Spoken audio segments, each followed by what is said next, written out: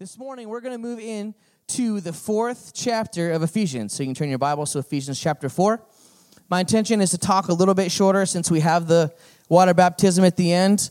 We got the water, so if you see any, people, their teeth chatter, I think we got up to like 72 degrees. Our regular heater thing didn't work, so we've been frantically heating it since yesterday. It was 59, and we got it clear up to 72, so it should be better than 59 at least. It's going to be good. I'm excited about it. I foreshadowed last week that chapter 4 of Ephesians, it talks quite a bit about unity in the church. And we're asking the question, what does it look like when God's people come together in unity? Now, Paul, if you've been here over the past couple months, he's just spent 3 chapters talking with the Ephesians about the wondrous mystery of salvation. How all of us, every single one of us, were made alive in Christ when we accept him. How the Gentiles at one time did not have the same path to God, but now they do. How God used to dwell the temple or the tabernacle. He had to go to a place to find his presence, but now we're the temple. And he dwells inside of us when we accept him. How mind-blowing that must have been for Gentiles who'd been told their whole life they couldn't know God the same way the Jews could. Now they were the temple or the tabernacle themselves. How all of us, Jews, Gentiles, everything in between, they constitute the people of God when we accept him. All of us together, not just in this room, but the church, constitute the people of God. Now, Paul wants to talk to those people of God. He wants to talk to us. He wants to talk about the church. How many of you like coming to church? I mean, you're here, so it's, easy question answer. Many of you, like me, you might have grown up going to church each weekend, each Wednesday, if you had those kinds of services. Man, going to church every Sunday and Wednesday, it shaped my life when I was a kid. It still shapes my life. And it's shaping my kids' life. If you're new, we've got a daughter who's 25 and 2 boys who are 9 and 6. One of them's getting baptized today. The first thing our daughter Christina did with us when we adopted her is she went to church. It's a long story, but at first she wasn't allowed to spend the night with us when we were her foster parents. We weren't her foster parents yet. And she'd call us every Saturday and Sunday. If we weren't at her house at 8:01 a.m., the phone would ring. Are you coming to get me? Sunday mornings, we still lived in Caldwell. I was working at church in Cuna. I would go early, get ready to do worship, and Chandra would pick her up, and they'd come out and go to church. Both of our boys, probably like a lot of your kids, I know little baby Ava, right?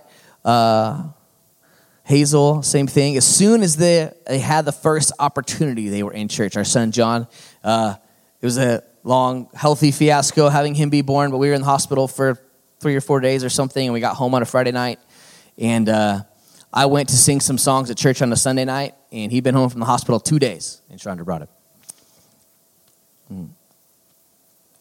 Luke was the same thing. As soon as we brought him home the first Wednesday or Sunday, whatever it was, we got him there. I'll tell you what, once I learned to play bass, I played guitar this morning, but once I learned to play bass, that got me in the door of all kinds of churches that I had never been to before, never thought about going to. I played bass at worship services in all kinds of places, in a church, in a converted car dealership. I've played bass worship in tents. I've played at hotel convention centers. I've played at a couple things at arenas. One of the most unique ones, I played at a civic center for a cowboy church a whole bunch of times. And I'll tell you this, we like to say these days at church, it doesn't matter what you wear, you just come as you are. And we try to be that kind of church. When I was a kid, man, you did not wear a hat in church. And now guys speak with hats on sometimes. They preach with hats on. But I went to cowboy church, and I will tell you what, at cowboy church, they did care what I wore. You better look like a cowboy when you show up to play, right? So I didn't have a lot of cowboy stuff. I had this sort of cowboy hat that my granddad gave me that we call the Man from Snowy River hat. Looks like the Man from Snowy River. And I wore that hat and the most Western shirt I had, which was not much of a Western shirt, the least trendy jeans I had, I think I borrowed some really uncomfortable cowboy boots from my friend, the drummer, that roped me into this mess in the first place. And I go, and man, as soon as these people came in for cowboy church, they were looking me up and down to see if I had dressed the part. It's really the only church I've ever been in where they really cared what I wore. But I've been big, small, everything in between. And no matter what, it's beautiful, man. Cowboy church was beautiful. I've heard of biker church. I've never been to that. I'm sure it's beautiful. Modern, cowboy, traditional, somewhere in between. It's all good. Because God is calling us to do life and to do church together. Because church is all those places, but more than that, it's all of us. It can be all of those different places and styles because we're all different. We've talked about how God has graced us all with different gifts. This morning, we're talking about being together in spirit. The section we're going to read is a little shorter, just 6 verses. And next week, we'll be talking about the action part. Today, we're together in spirit. And it's as important as it's ever been that whatever we do as God's church, we have to do it together. The world is seeking to splinter everything. It's as important as it's ever been that we do it together. If we rise to the highest of heights, if it's incredible, we have to do it together. If we struggle mightily and life is frustrating, we have to do it together. We have to do it together. Let's read together this morning, Ephesians 4, 1 through 6. I'm reading this morning out of the NIV. It says this, as a prisoner for the Lord then, I urge you to live a life worthy of the calling you have received. Be completely humble and gentle. Be patient, bearing with one another in love. Make every effort to keep the unity of the Spirit through the bond of peace. There is one body and one Spirit, just as you were called to one hope when you were called. One Lord, one faith, one baptism, one God and Father of all, who is over all and through all and in all. We've got to do it together, friends, no matter what. Number one, when we are together in spirit, we honor our call. Look at that verse again. As a prisoner for the Lord, then I urge you to live a life worthy of the calling you have received. We've been alluding to the fact that the first 3 chapters of Ephesians, they were focused on this specific piece of doctrine, and that's that the Jews and the Gentiles, they were all one church. They were made alive in Christ. And now that Paul has kind of spent some time, the first 3 chapters, installing that doctrine in them, he turns to the more practical part. In your Bibles, at the beginning of that verse, or right in the middle, depending on your version, you see the word therefore or possibly there. This is a sign that Paul, now he's turning from the theological stuff to the nuts and bolts stuff of walking with God, of becoming his church together. And there's still plenty of theology through these next 3 chapters, but it's more interspersed with practical stuff. Great example is driving a car, right? How many here have taught someone to drive a car? A few of you. Now, if you're teaching someone to drive a car, especially if they're a teenager and you don't completely trust them yet, you spend a lot of time talking about the philosophy of driving the car, right? Now, this is why you have to be really careful. This machine could kill anyone, right? I mean, we give them all these big things. You need to think about where you go, everywhere you go. You keep your eyes on the road. We give them all this philosophical stuff. But if we don't ever sit down with them and say, okay, this is where you put your hands on the wheel. This is how it feels when you turn it. The skinny pedal is the gas, and the rectangular one is the brake. If we never do that stuff, the practical stuff, then they never get out of the driveway. We can spend all the time we want having them read books about driving, explaining to them how important it is they do it safely, but until we let them get their hands on it, show them the way to do it, they're never going to leave the driveway. As Paul gets ready to talk about the call of the Ephesians, he wants them to know something first. That's what he says in this verse, and that is that we are held captive by what is most important to us. Remember at the beginning of chapter 3, I love this thing we talked about a few weeks ago, who Paul had said he was a prisoner of. Right? It was a Roman jail that he was in, but Jesus was the reason he was there. He said, I'm a prisoner of Christ Jesus. I'm not a prisoner of the Romans. And when we decide to make Jesus the Lord of our lives, if we really do give our whole entire heart and life to him, then we are held captive by him. No matter what else is going on around us, we're held in place by our devotion to Jesus. Think about what it means when you are held captive by something.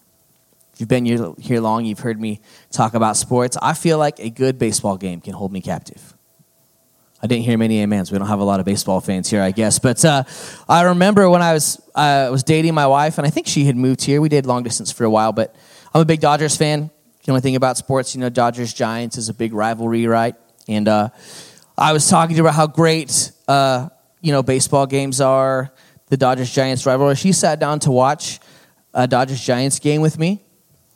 I'll give you a clue. It's the last one she ever watched with me because it was 2-1, 17 innings.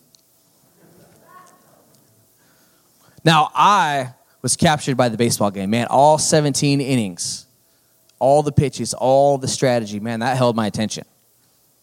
She was bored pretty quickly. You can ask her how quickly, but it was pretty quickly. I was held captive by the baseball game for 4.5 hours, however long it lasted. And Paul here, he's urging us to be held captive, to be held prisoner for the Lord, to be taken captive by his cause. Not that you have to go to prison in order to be taken captive for his cause, but we let the cause of Christ be the deciding factor in what we do. If we're taken captive by his cause, what he says to do is deciding what we do. So what does this phrase mean? What does it mean to live a life worthy of the calling that we have received? Well, the calling that we've received, it's simply to live a life that showcases the grace of God. Every day, day in, day out, minute by minute, a life that showcases the grace of God. In this book, I'm studying about the book of Ephesians. This author, Tony Merida, he says something, and I've heard it in other versions before, but he put it well. He said, there is no sharp divide between the sacred and the secular. There's no sharp divide between the sacred and the secular. Because we live in a world that's fallen. Right? You read in Genesis, we live in a world that's fallen. It is our job as Christians, people who know Jesus, to find that line between the sacred and the secular. To live intentionally, absolutely on the sacred side. But in view of the secular side, so we can honor the call. To be worthy of that calling that God has placed on our lives.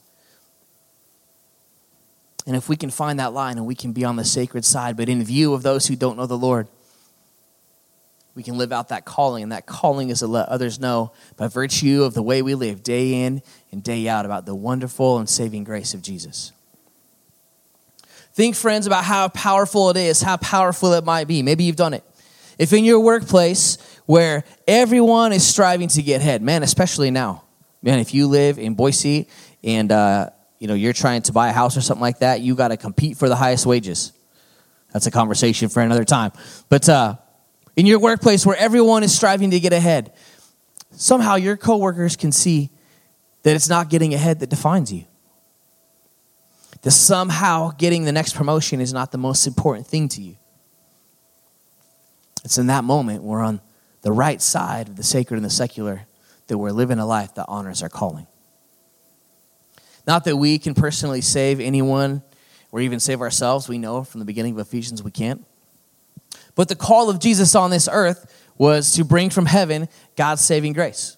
That's what Jesus did. He brought it from heaven to us. And be assured that if we are taken captive by his cause, by the cause of Jesus, that our calling begins to mirror his calling. If we're taken captive by Jesus, our calling looks just like his. And by the grace of God, our lives, they start to look a little different than the rest of the world. And when we do this at church, together in spirit, a whole bunch of people throughout this community that call Engage Boise their church, then we honor God's call on our lives. We live a life worthy of the calling, and we do it together. Number 2 is this: when we are together in spirit, we are marked by God. And when we're together as his church, we really are. There's something that looks different about us. We're marked. Someone walks up and they see us, if we're marked as his, we look different. Let's look again at verses 2 and 3 really quickly. Be completely humble and gentle. Be patient, bearing with one another in love. Make every effort to keep the unity of the Spirit through the bond of peace. Think for a moment about how we always find the things we are looking for. I'm sure all of you have certain things. If you go to the store or the gas station, like I go to probably way too many times, the gas station. If you have certain things you like to drink, how do you find it? It's marked, right? It looks different than all the other ones. Now, for me, I like to drink Coke Zero these days. So, 4 or 5 years ago, I had to swear off the regular Coke. because it was making me fatter than I already was. And when I go to the store, I'm hunting for the Coke Zero, right? I walk down the line and I see the black and red. It looks kind of similar to the regular stuff, so I got to be careful. If I'm not real careful, I'll accidentally get the cherry or vanilla kind, which is not good. I just like the regular kind. As long as I get it cold, it's pretty good. But when I go in there and I hunt for the soda that I'm looking for, it's marked a certain way. When you hunt for what you're looking for, it's marked a certain way. That's how you know what it is. It says Coke Zero Sugar on it.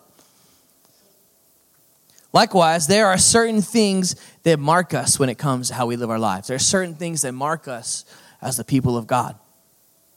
Certain things that mark us as the church if we're really being the church the way that God intended it. In the world, whether they know it or not, they are looking for something that they currently don't have. People don't have Christ. They are hunting every day for something they don't have. They're looking for something better than what they have currently. We know here today that what they're looking for is the risen Savior, the one who's no longer in that grave, the Waymaker. And what Paul is saying here is that there are certain things that mark us individually in the church and as the church. And those certain things mark us as belonging to God. All of them are in these verses, the ones Paul's talking about, so we're going to look at them this morning. All of them, by the way, characteristics that Jesus exemplified while on earth. And I'll show you where. We're just going to go through these in these few moments, look at the example that Jesus gave us. Verse 4, it said, to be completely humble. When Paul wrote this, that the Ephesians should live with humility, it would have been a huge shock because at this time, being called humble was not a good thing. It suggested being a servant of someone else. Being a servant was definitely bad. We've talked before about how the lowest job you could have in the house was a servant who washed feet when people came in. Being called a servant, being called humble was not a good thing in these times. But Jesus came and he showed us how to live on the side of the sacred instead of the secular. And here's what Paul said about Jesus in Philippians chapter 2, verse 6 through 8, saying this about Jesus, who, being in very nature God, did not consider equality with God something to be used to his own advantage. Rather, he made himself nothing by taking the very nature of a servant, being made in human likeness, and being found in appearance as a man. He humbled himself by becoming obedient to death, even death on a cross. So Jesus descended, and though he was God's son, he sacrificed his life for us, sacrificed his life for me. That is the type of humility that marks us as Christians. Verse 4 says next, to be gentle. When I think of being gentle, I think of how I handled both my sons when they were very first born. You know, I didn't have a ton of experience handling babies, but especially, right, when they first handed me John, I was just, I didn't know what to do except just get my arms around him and hold him as tight as I could, protect him from everything. Hand him super carefully back to the next person that came along. But I think of how I handled my sons when they were born, as gently as I could possibly manage. And when we are gentle in spirit as the people of God, it enables us to protect and comfort someone who otherwise is defenseless.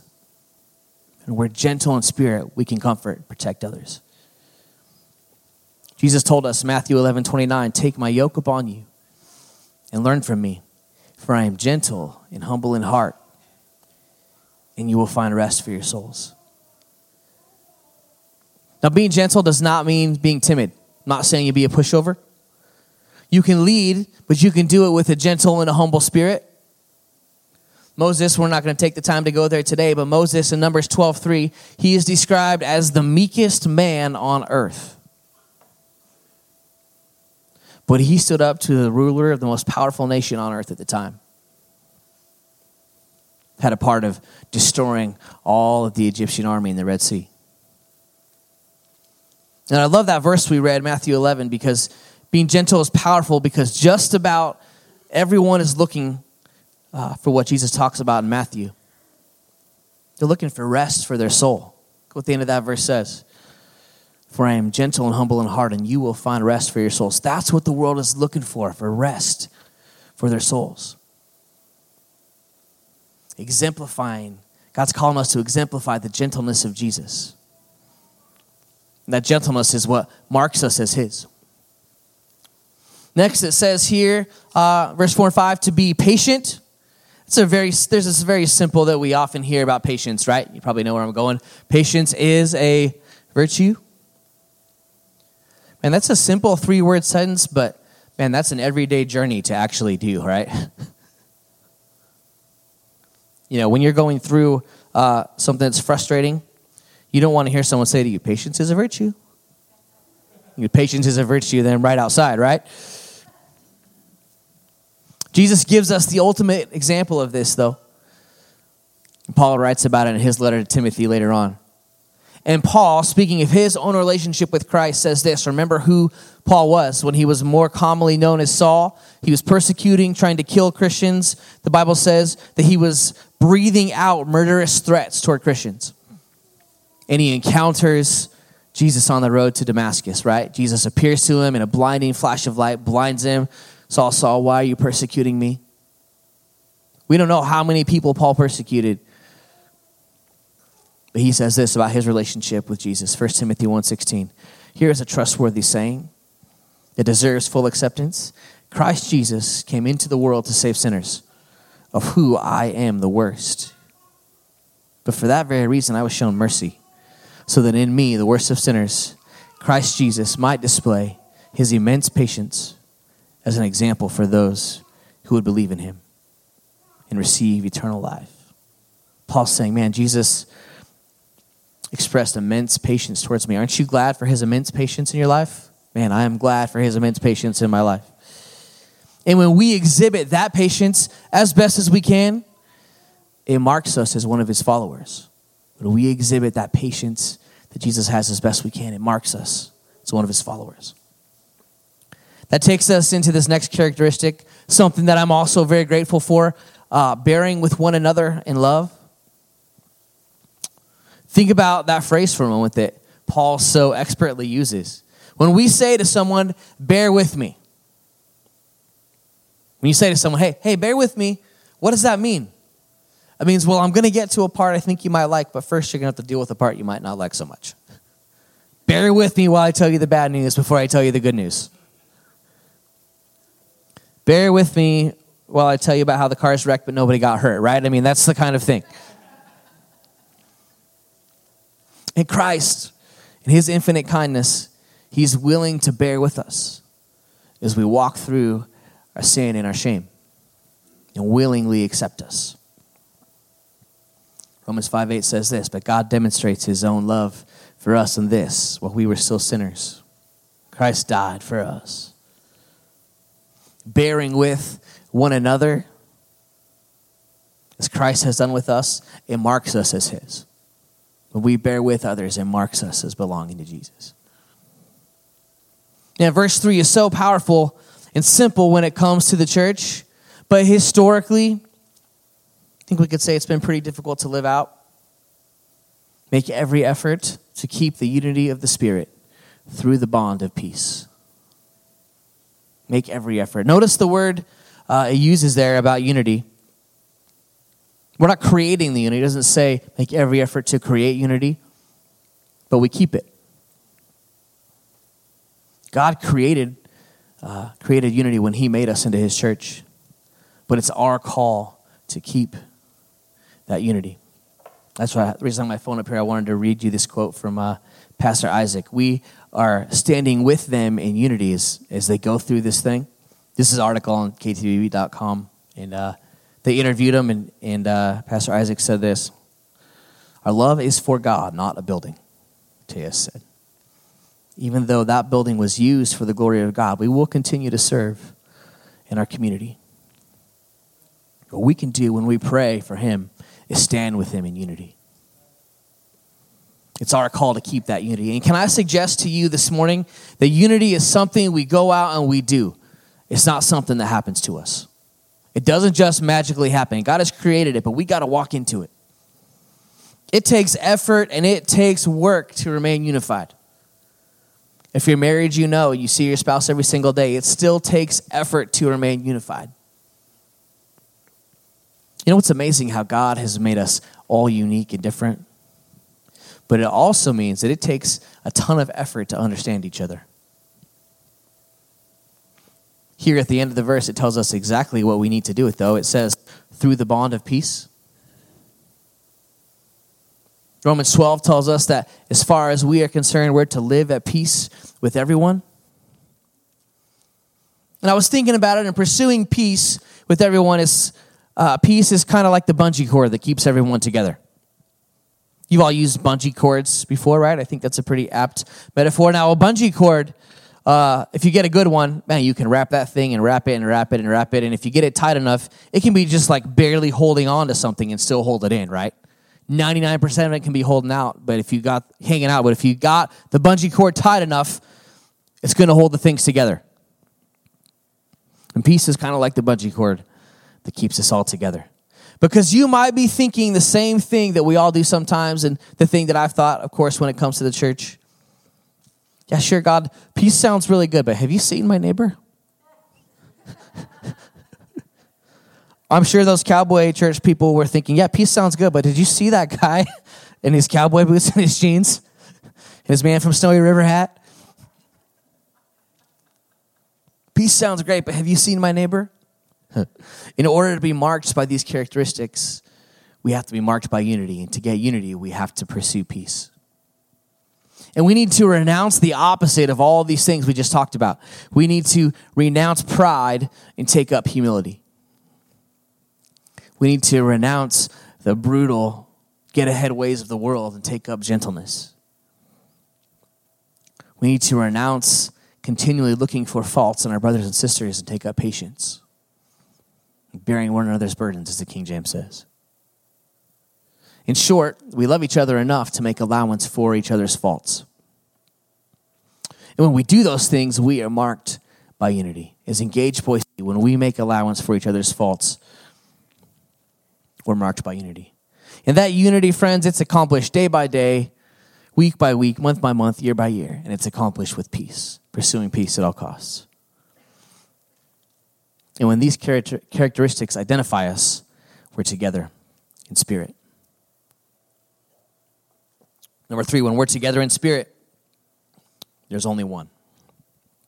Ephesians 4:4-6 says this: there is one body and one spirit, just as you were called to one hope when you were called. One Lord, one faith, and one baptism. One God and Father of all, who is over all, and through all, and in all.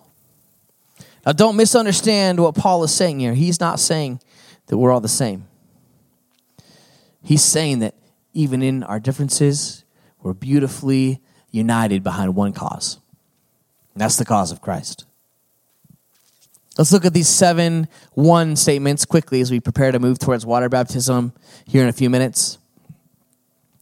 It says in verse 5 and 6 there is one body. There aren't many churches. You've heard me, I think, call it the Big C church. There aren't many churches. There's one Big C church. Just as the Jews and Gentiles all became part of the same church when Jesus came, there are many different parts of the same church now.